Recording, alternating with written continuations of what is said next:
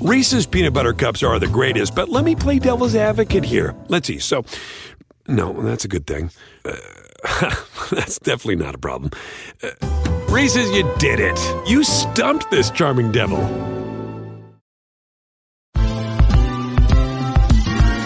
Ever wondered how a book gets made into a movie? Or how to master the art of cooking? Either way, we've got you covered with the Two Guys from Hollywood podcast. I'm Alan Nevins, a literary agent and talent manager. And I'm Joey Santos, a columnist and celebrity chef. On our podcast, we're going to be serving you a fresh perspective of the entertainment industry alongside our favorite celebrity guests. As we like to say, we don't dish, we serve. Listen and follow Two Guys from Hollywood on the iHeartRadio app, Apple Podcasts, or wherever you listen to podcasts. We'll talk at you soon. Hey everyone, it's Michelle Williams, and I love being able to share my story with you on my podcast, Checking In with Michelle Williams, where my guests and I, we get real as we share the ups and downs of our mental health journeys, and I'd love for you to join me. Hey, it's going to be your church and your turn up. So listen to Checking In with Michelle Williams every Tuesday, a part of the Black Effect on the iHeartRadio app, Apple Podcasts, or wherever you get your podcasts. Welcome, everybody, to the Week 16 edition of the Sports Grid Fantasy Football Podcast, the Flagship edition, where we talk through all of Sunday's main slate games. I'm Drew Dinkmeyer in the host chair once again, and this week I'm joined by Chris Pacheco. No Ricky Sanders. We've kicked him to the curb for the start of the holiday season. Chris, how are you doing this week? I'm doing great. Drew, thanks for asking. My birthday was on Tuesday. Had a great one. I'm officially 29, so knocking on 30, knocking on that 30 door. You youngins. but I'm doing great. It's been a great week thus far, and I'm actually excited to talk Week 16. I was on the GPP pod yesterday with Davis Maddock, and we had a great time. So I'm looking forward to this one as well. Yeah, you're doing the rounds on the Sports Grid Fantasy Football Network this week. All right, if you're unfamiliar with us, the way we'll roll through this is we'll talk about just the games on Sunday's main slate. Usually that means we're excluding Thursday night from the conversation and Monday night from the conversation. This week, it means we're excluding Saturday from the conversation. So if you want Saturday slate breakdowns, make sure to subscribe over at dailyroto.com. We will have a separate Saturday slate breakdown in written form, no podcast on that one. Podcast will cover Sunday's main slate once again for the premium subscribers. For this free flagship edition, we will go game by game. I will talk through some of the injury situations that we're monitoring. Chris will give some DFS thoughts and analysis, and I will do the same, and we'll keep it moving because these slates are huge late in the season with no bye week. So we'll start left to right in the Daily Roto Optimizer with how the games are listed. And the first game is Jacksonville traveling to Atlanta here. In terms of injury news and information on Atlanta's side, Julio Jones was limited to practice on Wednesday. That's kind of a normal thing for Julio at this point in the season, so I don't think there's anything to worry about there. In Jacksonville, Gardner Minshew with a shoulder injury was on the injury report, but it sounds like he'll be fine. DJ Shark was able to do a little bit with the ankle injury, so we'll see if he returns this week. That'll obviously have a big impact because Atlanta is a team that you'd like to target defensively. In Jacksonville, we did see Chris Conley have that week that Ricky guaranteed on the podcast in this space last week. So those are the big injury situations. Chris, from a DFS perspective, we don't have to worry about weather or anything like that with Atlanta playing in a dome. Does this game have your attention? Yeah, it certainly does. Atlanta has a team total approaching 27 on this one. Jacksonville's defense has been pretty porous here this season, so I'm comfortable attacking them whether it's in the air or on the ground. I think Matt Ryan and Julio Jones as a little mini stack works. If you wanted to just play, Devonta Freeman for 6K on DraftKings, I think that's another way of attacking this.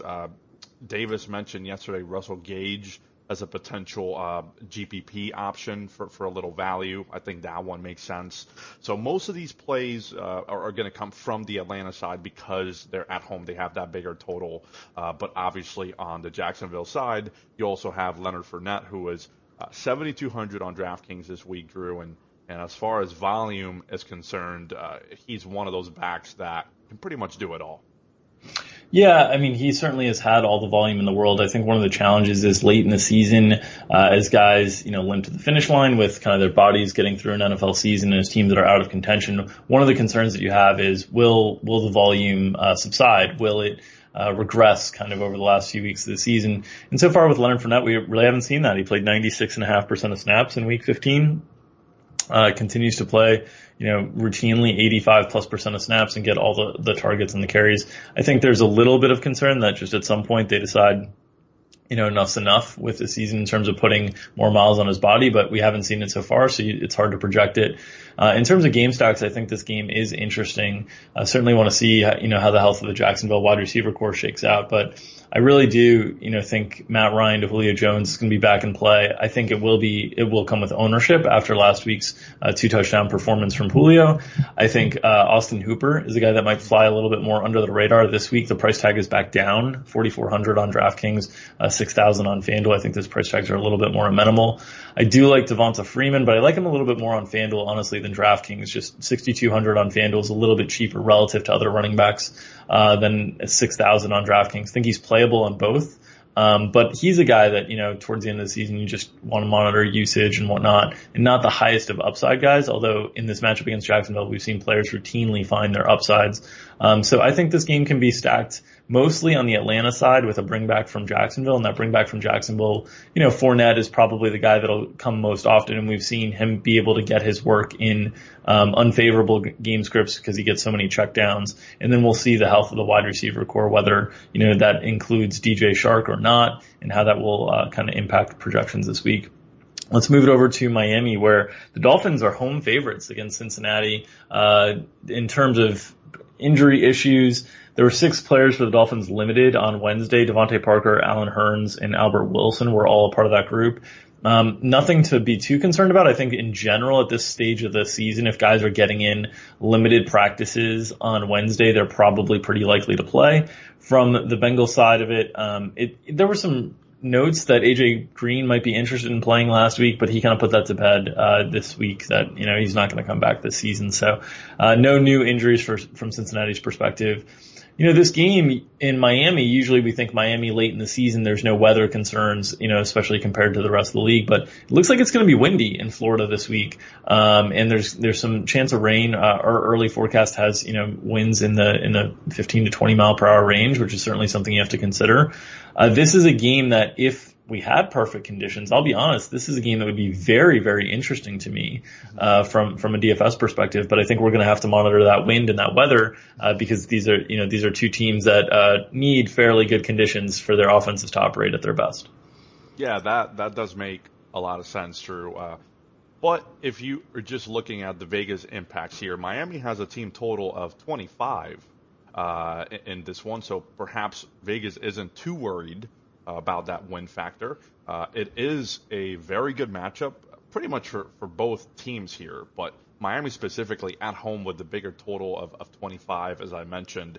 I think it's very intriguing, Drew, whether it's Ryan Fitzpatrick, who I was surprised to see that he leads the Dolphins in rushing this season. I mean, that's just kind of bizarre because Fitzpatrick is not typically a guy that's going to run and run like a lot like this. But he's their guy, and he's 6K on DraftKings, which I think makes him very interesting. 7,400 on FanDuel is certainly perhaps a little bit more appropriate, but I think he's in play on both. I kind of like him as a GPP target this week, and obviously the most common bring back option there with Fitz would be Devontae Parker, his teammate, who's a little bit pricey, but I like him as well, Drew. You probably could play Gesicki as well, who is I believe 3,600 on DraftKings. So there are multiple ways to attack the Cincinnati defense. I think it's mostly going to be quarterback and receiver because the Dolphins running back situation is really dire. So I would approach it that way. So Drew, that's the Miami side, and obviously it's looks to be the better side of this game with them having a little bit of a higher total and being at home. But on the Cincinnati side, where are you looking to attack? Well, I think the first name that everybody's going to think of with Cincinnati after the last few weeks is Joe Mixon, who has just been handed the ball a ton. And obviously we've seen running backs have really successful days against Miami, all throughout the season, but especially last week with Saquon Barkley. So I think Mixon is certainly going to be in play. The key with Mixon, as it has been kind of all season long, is just how much of the receiving volume will he get? And ultimately that kind of dictates how good you feel about using him in cash games. Because obviously, you mentioned, Chris, Cincinnati doesn't have a high implied total here, just under 22. They're not a team that's going to generate consistent offense. And for a running back, if you're not generating consistent touchdown opportunities, it's really hard to have a good floor unless you're getting receiving volume. Now, the last 3 weeks, he's received 4 and 3 targets. So that's okay. It's not great, but it's at least something. The thing that's been holding him up is the volume in carries. 25, 23, 19, 18, 15, 30 over the last 6 weeks. So I think Mixon is certainly in play. A guy that I wanted, that I had my eye on, that I've been kind of stashing away in season long the last few weeks for this spot was John Ross, but his snaps actually came down dramatically last week, just down to 38% of snaps after playing 50% in week 14. So I'm a little bit concerned there. Obviously no Auden Tate. He's been lost for the season. So I think Tyler Boyd is certainly going to be a fine play.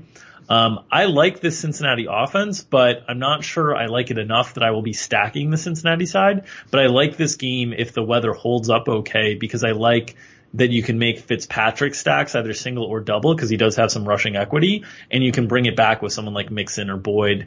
And in a pinch, I think you can do it with John Ross and just kind of hope he hits a big play. But the decreased snap percentage last week was certainly a concern.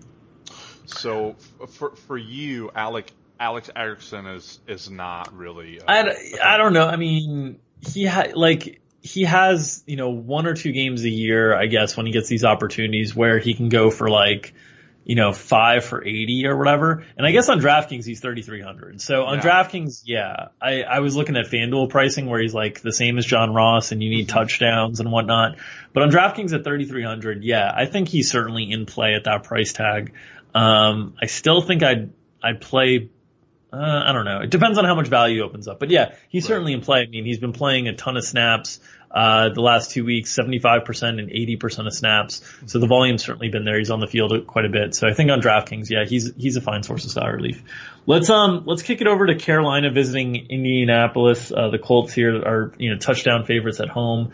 In terms of injury news and notes, I think the big thing here for Carolina is, they're done with Kyle Allen. They're going to hand the reins over to Will Grier. And I think, Will Grier is someone that, when I finish up the injury stuff, Chris, you can talk a little bit more about, but someone that I think from coming out of college, we were all kind of excited about, but was so bad in preseason that you now have to be a little bit concerned about Carolina's offense on the whole. Their implied total is below 20. In terms of other injury information, Greg Olsen practiced in full. He's been cleared from concussion protocol, so I think last week he was practicing, but he didn't get cleared. This week he was cleared and now he's practicing in full. So I think he's going to be back. In terms of other skill position, injuries, there's not really much on the Colts side.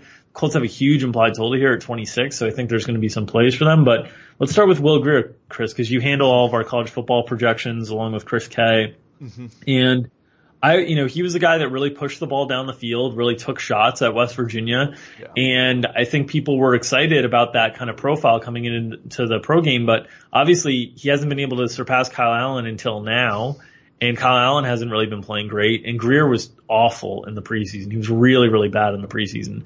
So he's 4,300 on DraftKings. That price tag alone is going to garner some interest.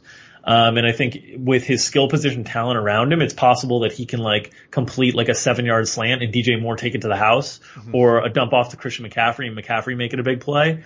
That I think he's still going to be worth playing, but I don't think we should assume that he's better than Kyle Allen.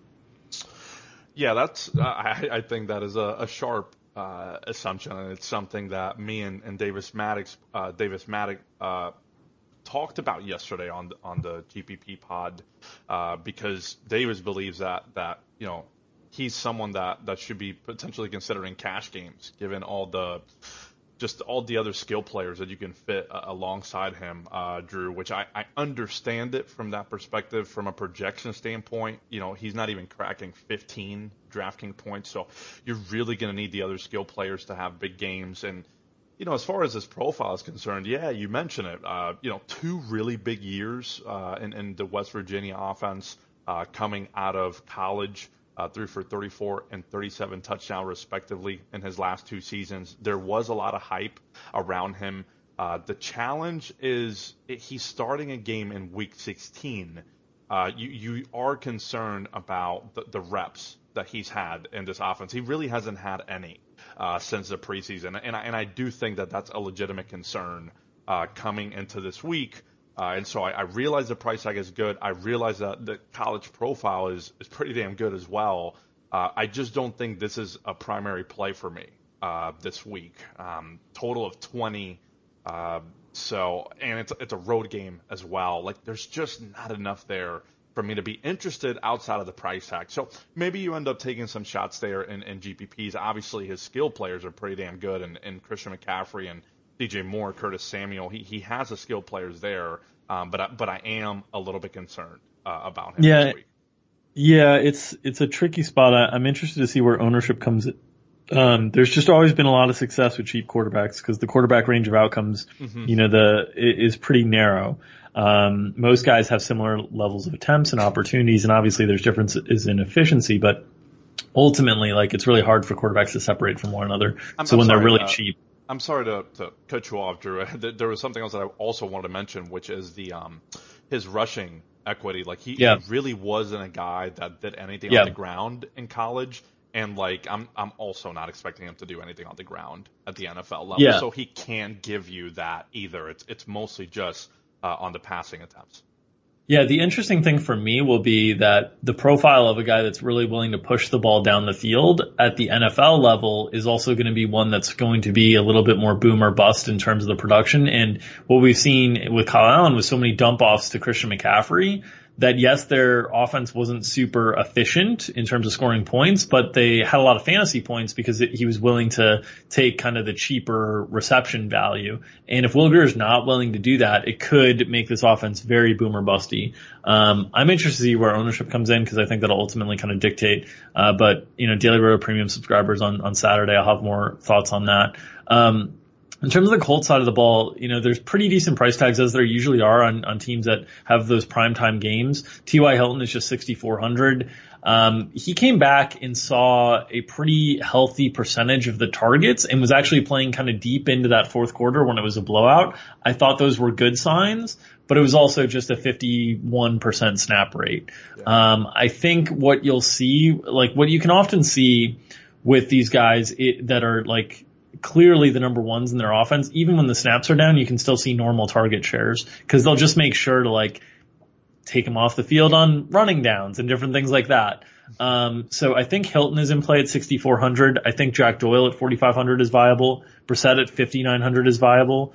Obviously we've seen Carolina just get decimated on the ground. So I'm interested to see how much people get behind Marlon Mack, because this has been like the prototypical Marlon Mack spot. Big home favorite. Yes, he doesn't catch passes, but against a run defense that's really struggled and been beat up. He's interesting to me, but it really depends on ownership because 6,200 is not a great price tag on him. Right. If he's owned heavily, I probably will be out on it just because he doesn't have a lot of paths to success outside of touchdowns. But if he's not owned, then I'm going to be in quite a bit. I think he's got a volatile performance profile, but a really good matchup. I would think given his profile, that sounds like more of a FanDuel play, given the fact that he doesn't really have any sort of catch equity there.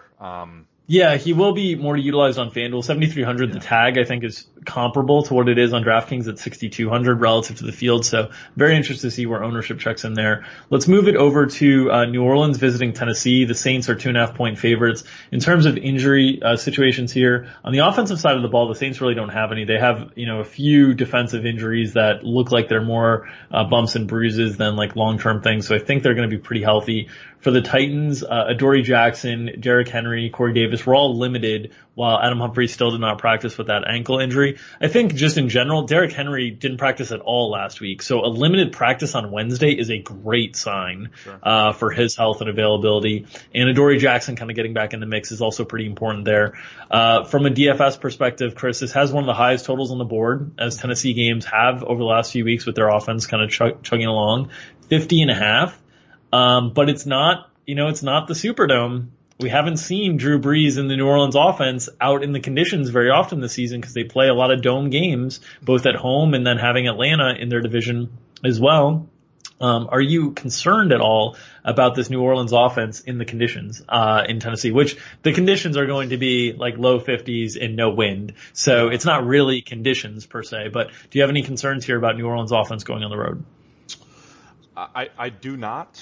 I would think that if there was a major concern, the Vegas total would kind of take that into account. And, at like almost 27, it doesn't seem like that big of a deal. So I am personally not concerned. I think the thing I'm like mostly bummed about here, Drew, is like on the Tennessee side, I feel like I just missed everything. Like they've obviously been clicking on all cylinders on offense. Derrick Henry's having just a monster year. A.J. Brown has really emerged for them as a receiving threat. Ryan Tannehill obviously looks completely different than in his days in Miami. I think Tannehill's the one guy, given the price tag and everything, that is still very much in play. But, I'm looking at A.J. Brown and Derrick Henry now and their price tags, and like they're very, very appropriate. And it's something that's bumming me out because I wish the price tags were a little bit better. But they're not. And so if you're playing the projections, they don't look all that valuable. Doesn't mean they're not playable. But to me, it doesn't look like a very valuable situation for them at home against New Orleans. It's probably mostly on the New Orleans side where you have Alvin Kamara at 7,500, and he's obviously had a very difficult season. The touchdown regression for him has been very real. I believe he only has 2 touchdowns. And both of them came in one game earlier this year against Seattle. So, Drew, what are you doing there? Because he has the second biggest projection at running back for us this week, and I'm sure you might have some thoughts there. Yeah, so first let me start with Tennessee side before we get into New Orleans. I think this is an interesting matchup for Tennessee and a difficult one for DFSers because I think you'll see a lot of Marshawn Lattimore with A.J. Brown. And so, Corey Davis is really cheap and he comes with no ownership week in and week out. He's been extremely disappointing. He was a prospect that I loved when he came out of, I believe it was Western Michigan, one of those kind of smaller schools where he was just dominant from the moment he set his feet on the field as a freshman. And so I really thought he was going to be a really high-end NFL wide receiver. He has not been anywhere near that, and clearly was surpassed by A.J. Brown this season. I think he's probably the most interesting play, him and Jonnu. But obviously A.J. Brown and Derrick Henry are so good at breaking off really big plays that they can get theirs in like a play or two. The price tags are pretty tough for that to happen now, so I'm less likely to play it, and that makes this game harder for me on the whole. Now, Kamara is the most interesting piece of this game for me. Him and Michael Thomas, I think you can play aggressively. I don't think this is a game I'm going to end up game stacking because I really just don't feel good enough about the Tennessee side relative to their current price points. But Kamara, let's talk about him a little bit. He's averaging, the same amount of touches per game. I shouldn't say touches. I should say opportunities, targets plus carries per game as he did last season. He's been similarly efficient running the ball. Last year he was at 4.6 yards per attempt. This year he's at 4.5 yards per attempt on the carry side. But he's been wildly less efficient receiving. His yards per target has dropped aggressively, and his yards per reception has dropped by over 2 yards. You throw that drop in efficiency alongside the lack of touchdowns, and it's an interesting thing because it's on the one hand, it's not for a lack of opportunity when you think about the total number of opportunities he's getting per game, but as a percentage of how the Saints offense has been in the red zone, it has declined compared to last year because Taysom Hill is getting more opportunities, and just in general, they're throwing the ball more in the red zone than they did in previous years. I forget who posted this stat on Twitter, and I hate when I can't credit it. But there was something that floated around earlier this week that basically suggested that, this year the Saints have run the fewest rush attempts from inside their opponent's 5-yard line of any team in the league. I think the second team alongside them, or the only team close to them, was Tennessee, which is ironic given Derrick Henry has so many rushing touchdowns. And the previous 2 years they were like first and second in the league in those opportunities. So It's tricky. If you look at red zone opportunities on the whole, Kamara has 33 through 12 games. So, he's still getting like 3 chances inside the red zone a week. He's just not getting those chances inside the 5 quite as frequently. I think the touchdowns will regress over time.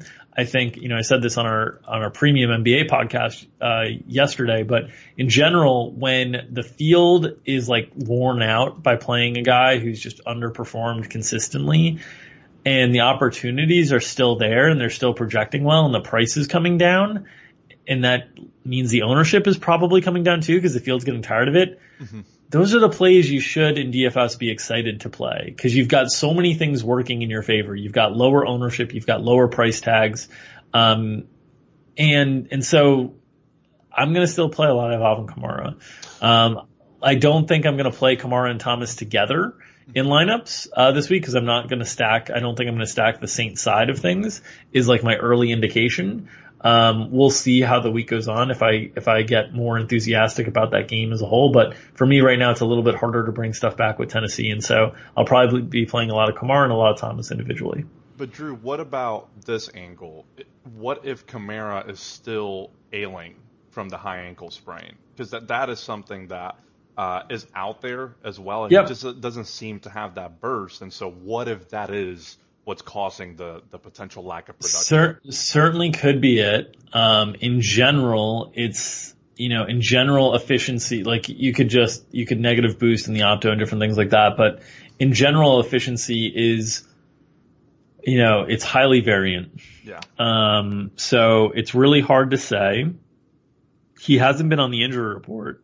So it's like these things where it's like, okay, what, maybe that's the case, but will we ever know? I doubt it. Probably not. If he's not on the injury report, if he's not talking about it, we probably won't know. Does he look less explosive? Yeah, sure. But he also looked like he was completely impossible to tackle when he first got into the league. And everybody was like, oh, him and Kareem Hunt are like the best players we've ever seen, and they're not going to regress. And guys regress. They regress, towards kind of more normal averages. And so I still think there's hope for Kamara. I'm still going to be playing him. I understand the concerns. Everybody else can have their concerns and lower the ownership for me, and I'll take it. Let's move on to the Giants and Washington. Washington favored here at home. In terms of injury issues, it sounds like Daniel Jones is going to return for the Giants. We'll see if that's the case, but he returned to practice this week from that ankle injury. I think it would make sense that they'd want Eli to kind of go out on a home win. Like, I just think that makes sense. And, it's important that Eli finishes his career exactly at 500 with as many wins and losses, so he can pad that Hall of Fame resume that everybody's excited about. From Washington side, Dwayne Haskins and Adrian Peterson were full participants at practice. I don't think there's a huge amount of injuries there. From a DFS perspective, I've always said like these games with bad teams, I'm kind of interested in. It's got a pretty low total here, so I don't think people are going to play it. Are you going to play it, Chris? Yes, I am interested, but the pool of players, it's very condensed, to be quite honest with you. And it's mostly on the Washington side. Adrian Peterson being one of those plays. He is 5K on DraftKings. He played 60% of snaps last week. I'm interested there. I'm interested in Terry McLaurin as well on the receiving side. And that's pretty much it on the Washington side. I don't want to consider pretty much anyone else. I guess the only other play that I think is pretty interesting in this game is Saquon Barkley on the other side. The thing is he's pricey on both sites, and running back does have a little bit of opportunity cost. So I don't think he's certainly a must by any means, but I think he's in play in tournaments, and that's pretty much it. It's a few players, and I don't really have any interest in anyone else. I actually am kind of interested in this game, but I'm having a hard time figuring out if I am interested enough to stack it. It is such a low total that it feels really dirty to even consider it. But with Daniel Jones back for the Giants, he's got a little bit of rushing upside to him. He's relatively affordable. The challenge for me is I don't like Haskins enough, and I kind of like the Washington skill players, and I don't like the price tag on the Giants skill players enough, and I kind of like Daniel Jones. So just the pieces aren't really fitting for me. but I think you could stack this game at really low ownership if you wanted. One other name I'll throw out there for Washington that will be in my player pool as well is Steven Sims Jr., who they clearly view him as a playmaker because early in the season when they had Trey Quinn, when they had Paul Richardson, they were getting him on the field and like he had a game where he had a bunch of carries and they were kind of using him that way. Like they just want to get the ball in his hands. And he played 69% of snaps last week, but he ran a route on every single one of Dwayne Haskins' dropbacks.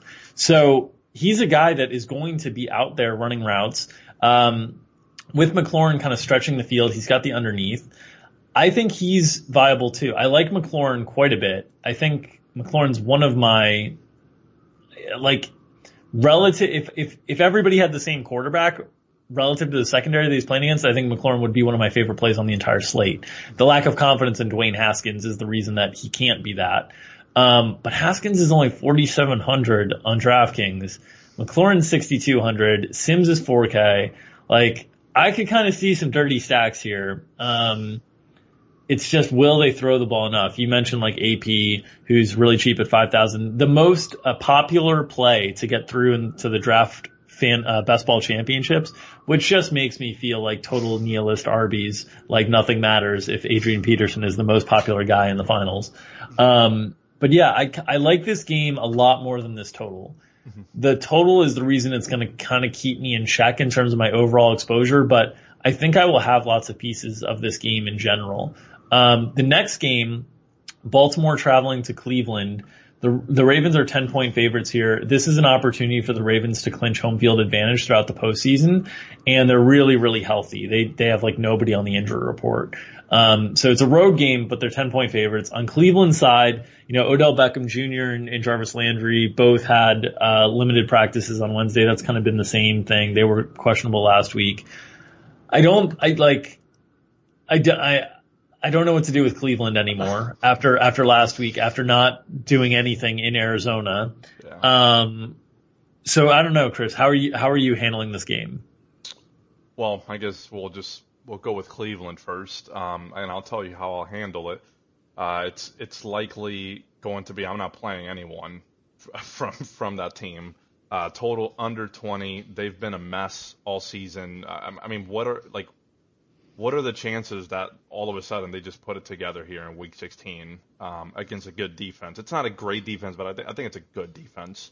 I don't know, man. I don't think I could go to this well anymore. I'll probably have some Jarvis Landry at 6K on DraftKings. I'll probably have. I don't think I'm going to mess around with Odell on the outside, but yeah. The Ravens are a little bit more vulnerable in the slot, so maybe some Jarvis Landry, but not a lot. And I honestly don't even know how to play the Baltimore side other than Lamar. And obviously Lamar is great, but very difficult to stack. Yeah, certainly. And, this is a conversation that me and Davis were having yesterday, and even Leone had chimed in as well. Like Baker Mayfield and this just horrific season that he's having. I'm not buying into it. Like I don't think that he's this bad. There is just no way that he's this bad. Unfortunately, Drew, it's been a lot of tough matchups as well for Cleveland. I feel like they've only had one pretty good matchup this year, and it was that Miami game. So that's certainly not helping. It's going to be really interesting to see how he rebounds because he's still too young for him to continue to have these pedestrian seasons.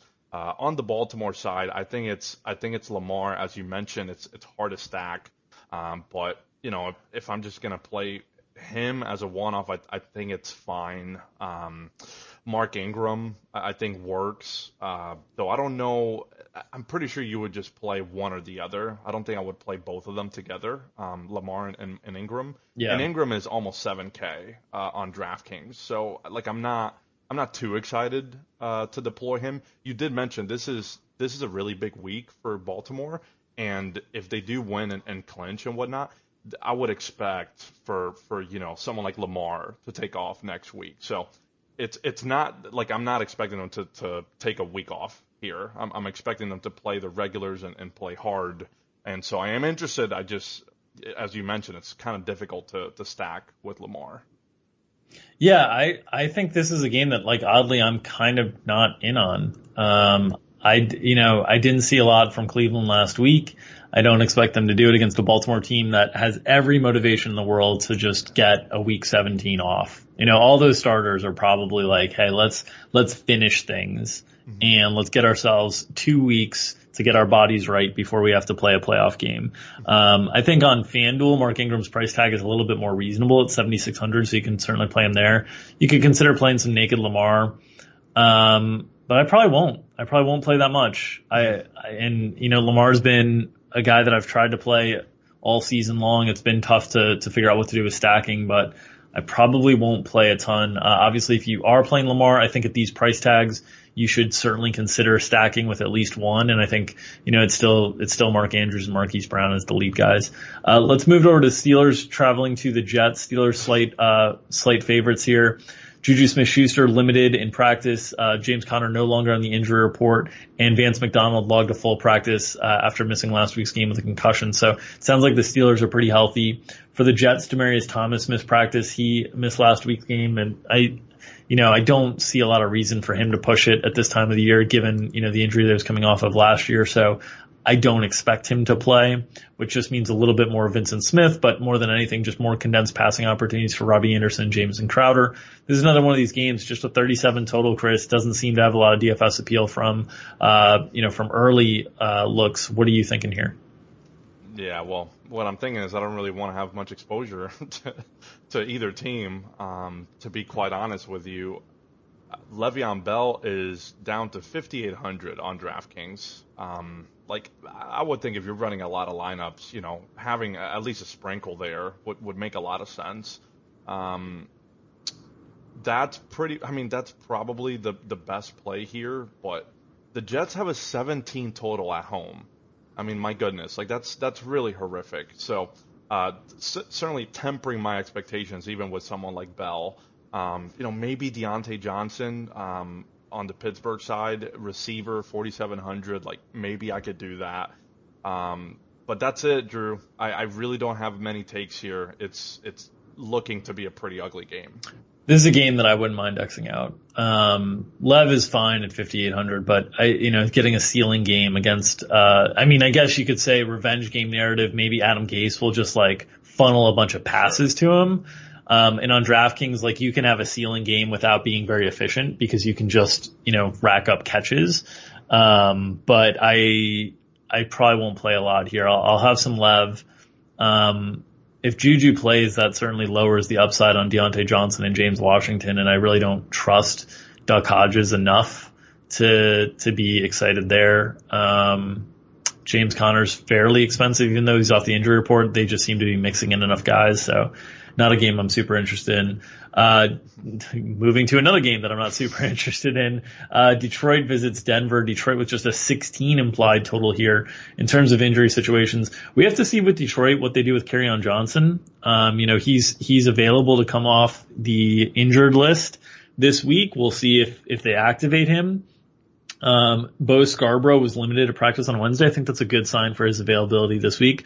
Obviously, we saw last week their running back situation was very messy, but, anyone off the street can run in 1-yard touchdowns, and that's what Wes Hills was able to do, I think, with 2 of them last week. On the Denver side of the ball, in terms of injuries, there's not a ton there. Noah Fant was limited with a shoulder issue that he's dealing with.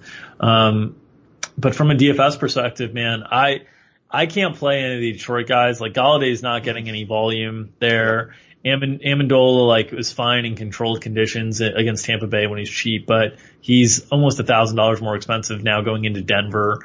Denver's offense, I'm not excited by. Philip Lindsay is okay, but not getting enough work in the passing game to really build a solid floor there, and just an offense that's not consistent in moving the ball. I think Cortland Sutton has some GPP appeal for sure.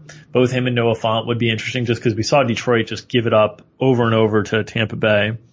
But not a stack-worthy game for me. No, I don't think it's a stack-worthy game for me either, but I am interested in Noah Fant quite a bit. 3,700 on DraftKings. Tight end this week is just littered with either okay values or negative values. Fant is one of them that is neutral at 3,700. really big athletic tight end, has big upside in this really good matchup against Detroit. So he would be one of my, like, I guess, primary plays in this game, and there's really not a lot of them, Drew. I did want to mention, going very quickly to that Pittsburgh Jets game, Pittsburgh still has stuff to play for, because I do believe that they are in the wild card hunt. Does that do anything for you, or is that just pretty much I mean, it's nice to know, because when teams have stuff to play for, it's easier to project their volume. But no, like it's just still not a compelling offense. We done with Denver, Detroit? I don't feel the need to linger on them. Yeah, we are done with Denver, Detroit. All right, let's move on to Oakland and the Chargers. This game I think is interesting. Obviously, the biggest news from an injury perspective is that Josh Jacobs was ruled out already. I am still tilting that Josh Jacobs was ruled in last week, considering I was against Josh Jacobs in like 2 season-long finals, one of which you and Ricky took me and Davis out when Davis and I like luck boxed all the stupid touchdowns. Your guys' team is sick. Would have been nice if Josh Jacobs wasn't available for you. But yeah, so this week DeAndre Washington is now, what is he, like 4K? Yeah. So 4K. Yeah, so we're all gonna play a lot of DeAndre Washington now. That's going to happen, because when we saw him without Josh Jacobs before, we saw a big volume opportunity set. On the Chargers side of the ball for injuries, Mike Williams was limited with a knee injury. Again, Wednesday limited practices I'm not too concerned about. You know, from a stacking perspective, I find Oakland very difficult to stack, because we've talked about this before, but Derek Carr just doesn't have a ton of upside to him. Phillip Rivers is just older Derek Carr, basically. So while I like skill position players in this game, I can't stack it. And the Chargers offense is too good in terms of the depth of their players. And, it's hard to get excited about the price tags on Melvin Gordon, Austin Eckler, Keenan Allen, Mike Williams. Like, you can play these guys individually, but double stacks with Rivers, and you want to double stack with Rivers because, he's not going to run, are hard to come by. So I think you can play these guys individually, but it's kind of a difficult situation for me to stack. I will have a lot of correlated lineups where I have DeAndre Washington on one side, and then maybe a Melvin Gordon or a Keenan Allen or an Austin Eckler on the other side. So you don't think that Rivers 5,700, Keenan 6,300 is doable? I mean, Mike Williams is 5K. On DraftKings. It's doable because they're cheap enough. Yeah. But it's not something that I'm actively like pursuing. Mm-hmm. If I get some, I get some, but it's hard. Like, the big thing that makes these guys viable is the fact that Hunter Henry's volume has taken a real hit the last few weeks. And I don't know how long that's going to hold. So it's just going to be, there's too many good players, honestly, and I still can't believe the Chargers are bad.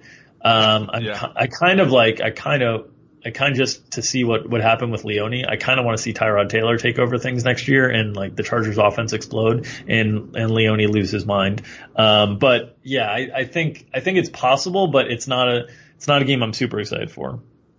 Yeah, I think it's fair, but you are going to get. I'm assuming DeAndre Washington's going to be potentially maybe the highest owned player on this slate. I could be very wrong on this, and it's very early, but he's 4K on DraftKings with lots of volume coming to him. So I would assume that he's going to be one of the higher owned plays. Yeah. Wanted to ask you about Jalen Richard. He's also 5,600 on FanDuel. Right. So he's going to be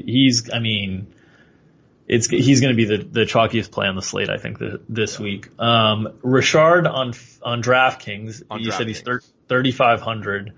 I think it's pretty meh.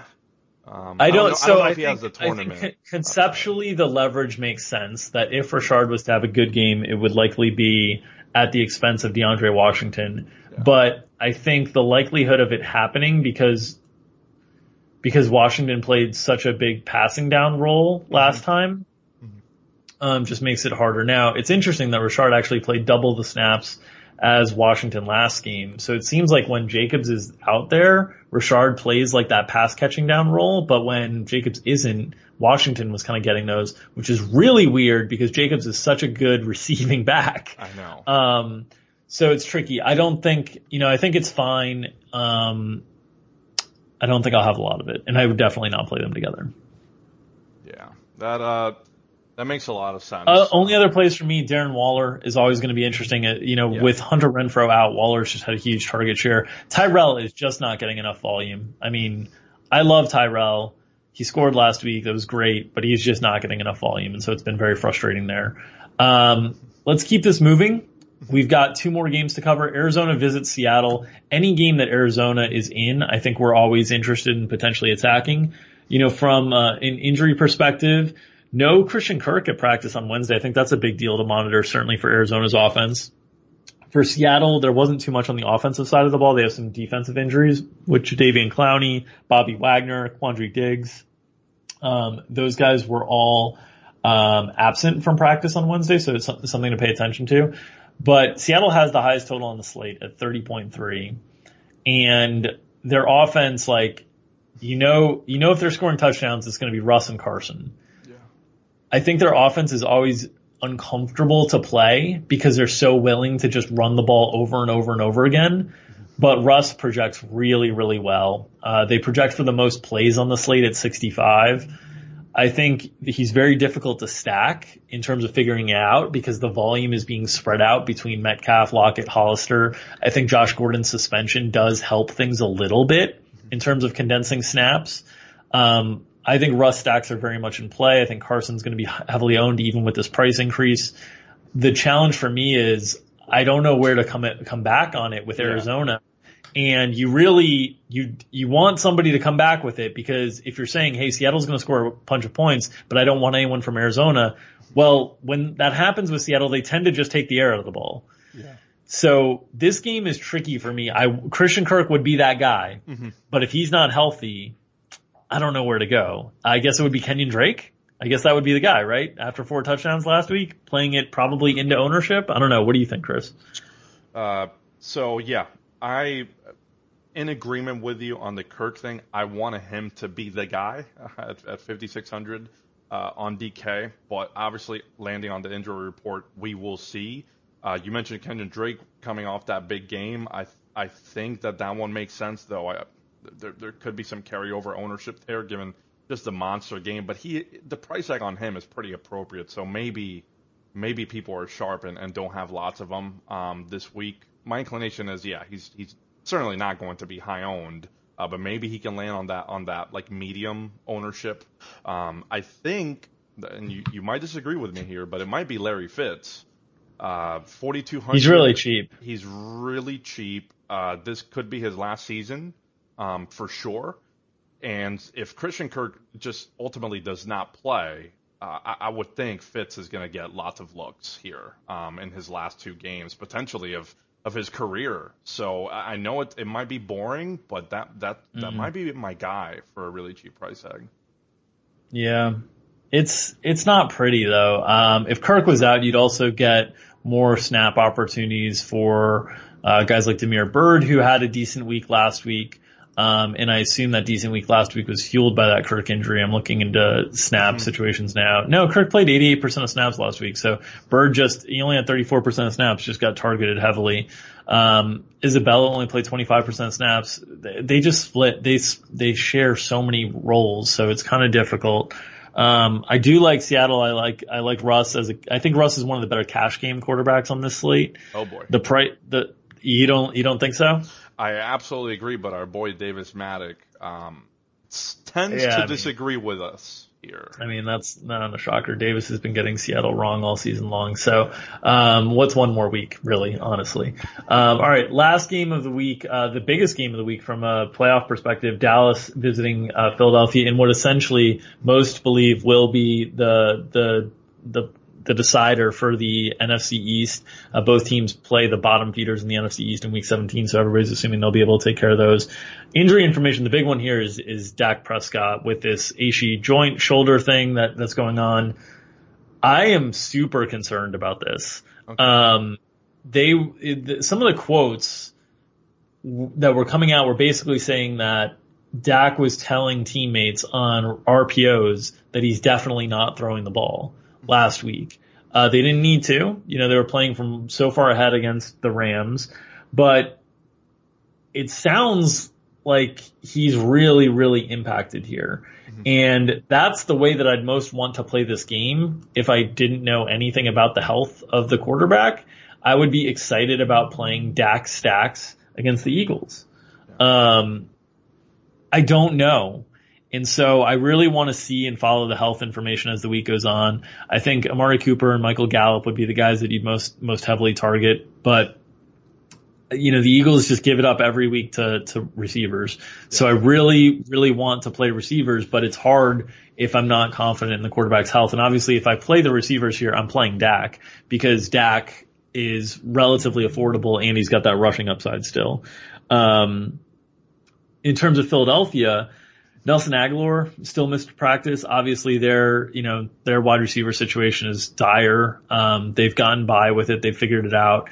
Jordan Howard was limited. I think he still hasn't been cleared to take contact. So I don't know I don't know that he's anywhere close. And I think Miles Sanders has definitely played well enough that he would get the bulk of the work here. I think he's certainly in play because he's shown this huge target share volume with the absence of the wide receivers. They're using him and Boston Scott quite a bit in the receiving game. Chris, what do you think about this game? Are you as worried about the Dak's situation as I am?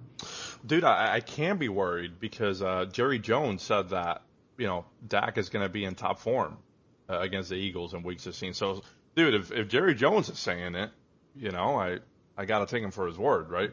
No, I'm just kidding. I'm kidding. Yeah. I mean, yeah. I don't know. You might be 100% right here, and he's heavily impacted. It's a legitimate concern. We spoke about this on the GPP podcast yesterday as well. Early in the week, I circled this game as one that I was very interested in from a DFS perspective. From a projection standpoint, though, Drew, some of these receivers on the Cowboys side really aren't popping all that well. And I checked the inputs and everything just looked correct. So that's kind of a tough one for me because I don't want to double count the matchup.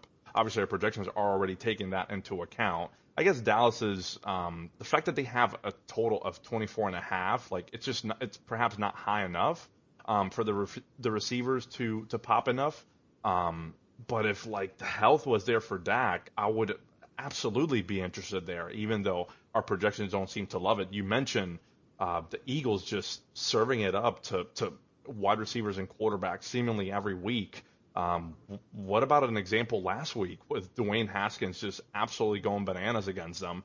And it's Dwayne Haskins. He's not having a good rookie season, and yet he was really successful against them. So that is just one example of the many for this Eagles defense. They've been terrible against wide receivers this year. They are allowing the second most FanDuel points per game. As far as DraftKings is concerned, they're pretty much third. So it's really, really bad. So naturally, I will want some exposure to those receivers. I think I'm just gonna let things ride and see what I get and not make them pop more than they should. So if I get some, I'm gonna leave that some in the optimizer. Yeah, this game, I think this game is one of the most important games of the week to figure out, because I do think if Dak is healthy, this game can play to a pretty high total in a shootout, and obviously both teams are very motivated. Yeah. So I really am going to pay close attention to Dak practice reports and injury reports and whatever news and information, the Schefter bombs, whatever we get, because I would like to play this game. The way that I would most like to play it is Dak single stacks. They could be fine with double, but single stacks is my preferred route, because I think even if he's healthy enough to play, I think you might see more running from him than throwing in situations where, around the goal line and whatnot. Mm-hmm. So, and then brought back with someone like Sanders or Ertz or Greg Ward or Boston Scott. I think those are viable options.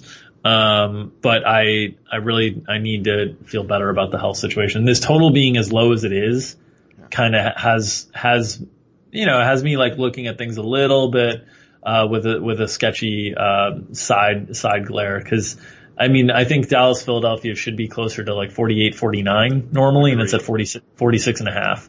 And so I think there's just some suggestion there that maybe this injury for Dak is a big deal, and maybe the Cowboys are going to try to slow this game down considerably.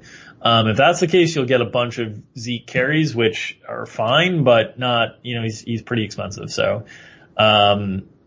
yeah. So I'm going to pay attention really closely to this injury report as the week goes on. From a weather angle, by the way, in this game, looks like temperatures in the 40s with very little wind. So to your point that the total is being affected here, it doesn't seem to be from a weather perspective. I don't think so. I mean, cold games do score less in general because like field goals and stuff, the ball flies further. So I mean, 40 is still something that would have some impact, but I'm skeptical. Sure. All right, Chris, any closing thoughts before we get out of here and people get on to making their Week 16 lineups? No, just trust the Seahawks run pass, trust their total, and call it a day. Have a good amount of Seahawks this week. There you go. Keep fading Davis Mattek. If you want to keep fading Davis Mattek from a betting perspective, Davis Mattek will have a guest on to pick through the lines on Friday as he always does. Giving Davis a ton of grief there, but he's been pretty successful in the betting competitions the last few years on Betting Pros and whatnot. So that's a podcast you should always tune into on Friday. We'll be back next week for the Week 17 flagship edition of the Sports Grid Fantasy Football Podcast. And as always, if you like what we're doing, please make sure to subscribe, rate, and review the podcast. Helps keep us at the forefront of people searching for fantasy football podcasts, and helps keep this information free for your ears. So thank you all for listening, and best of luck in Week 16.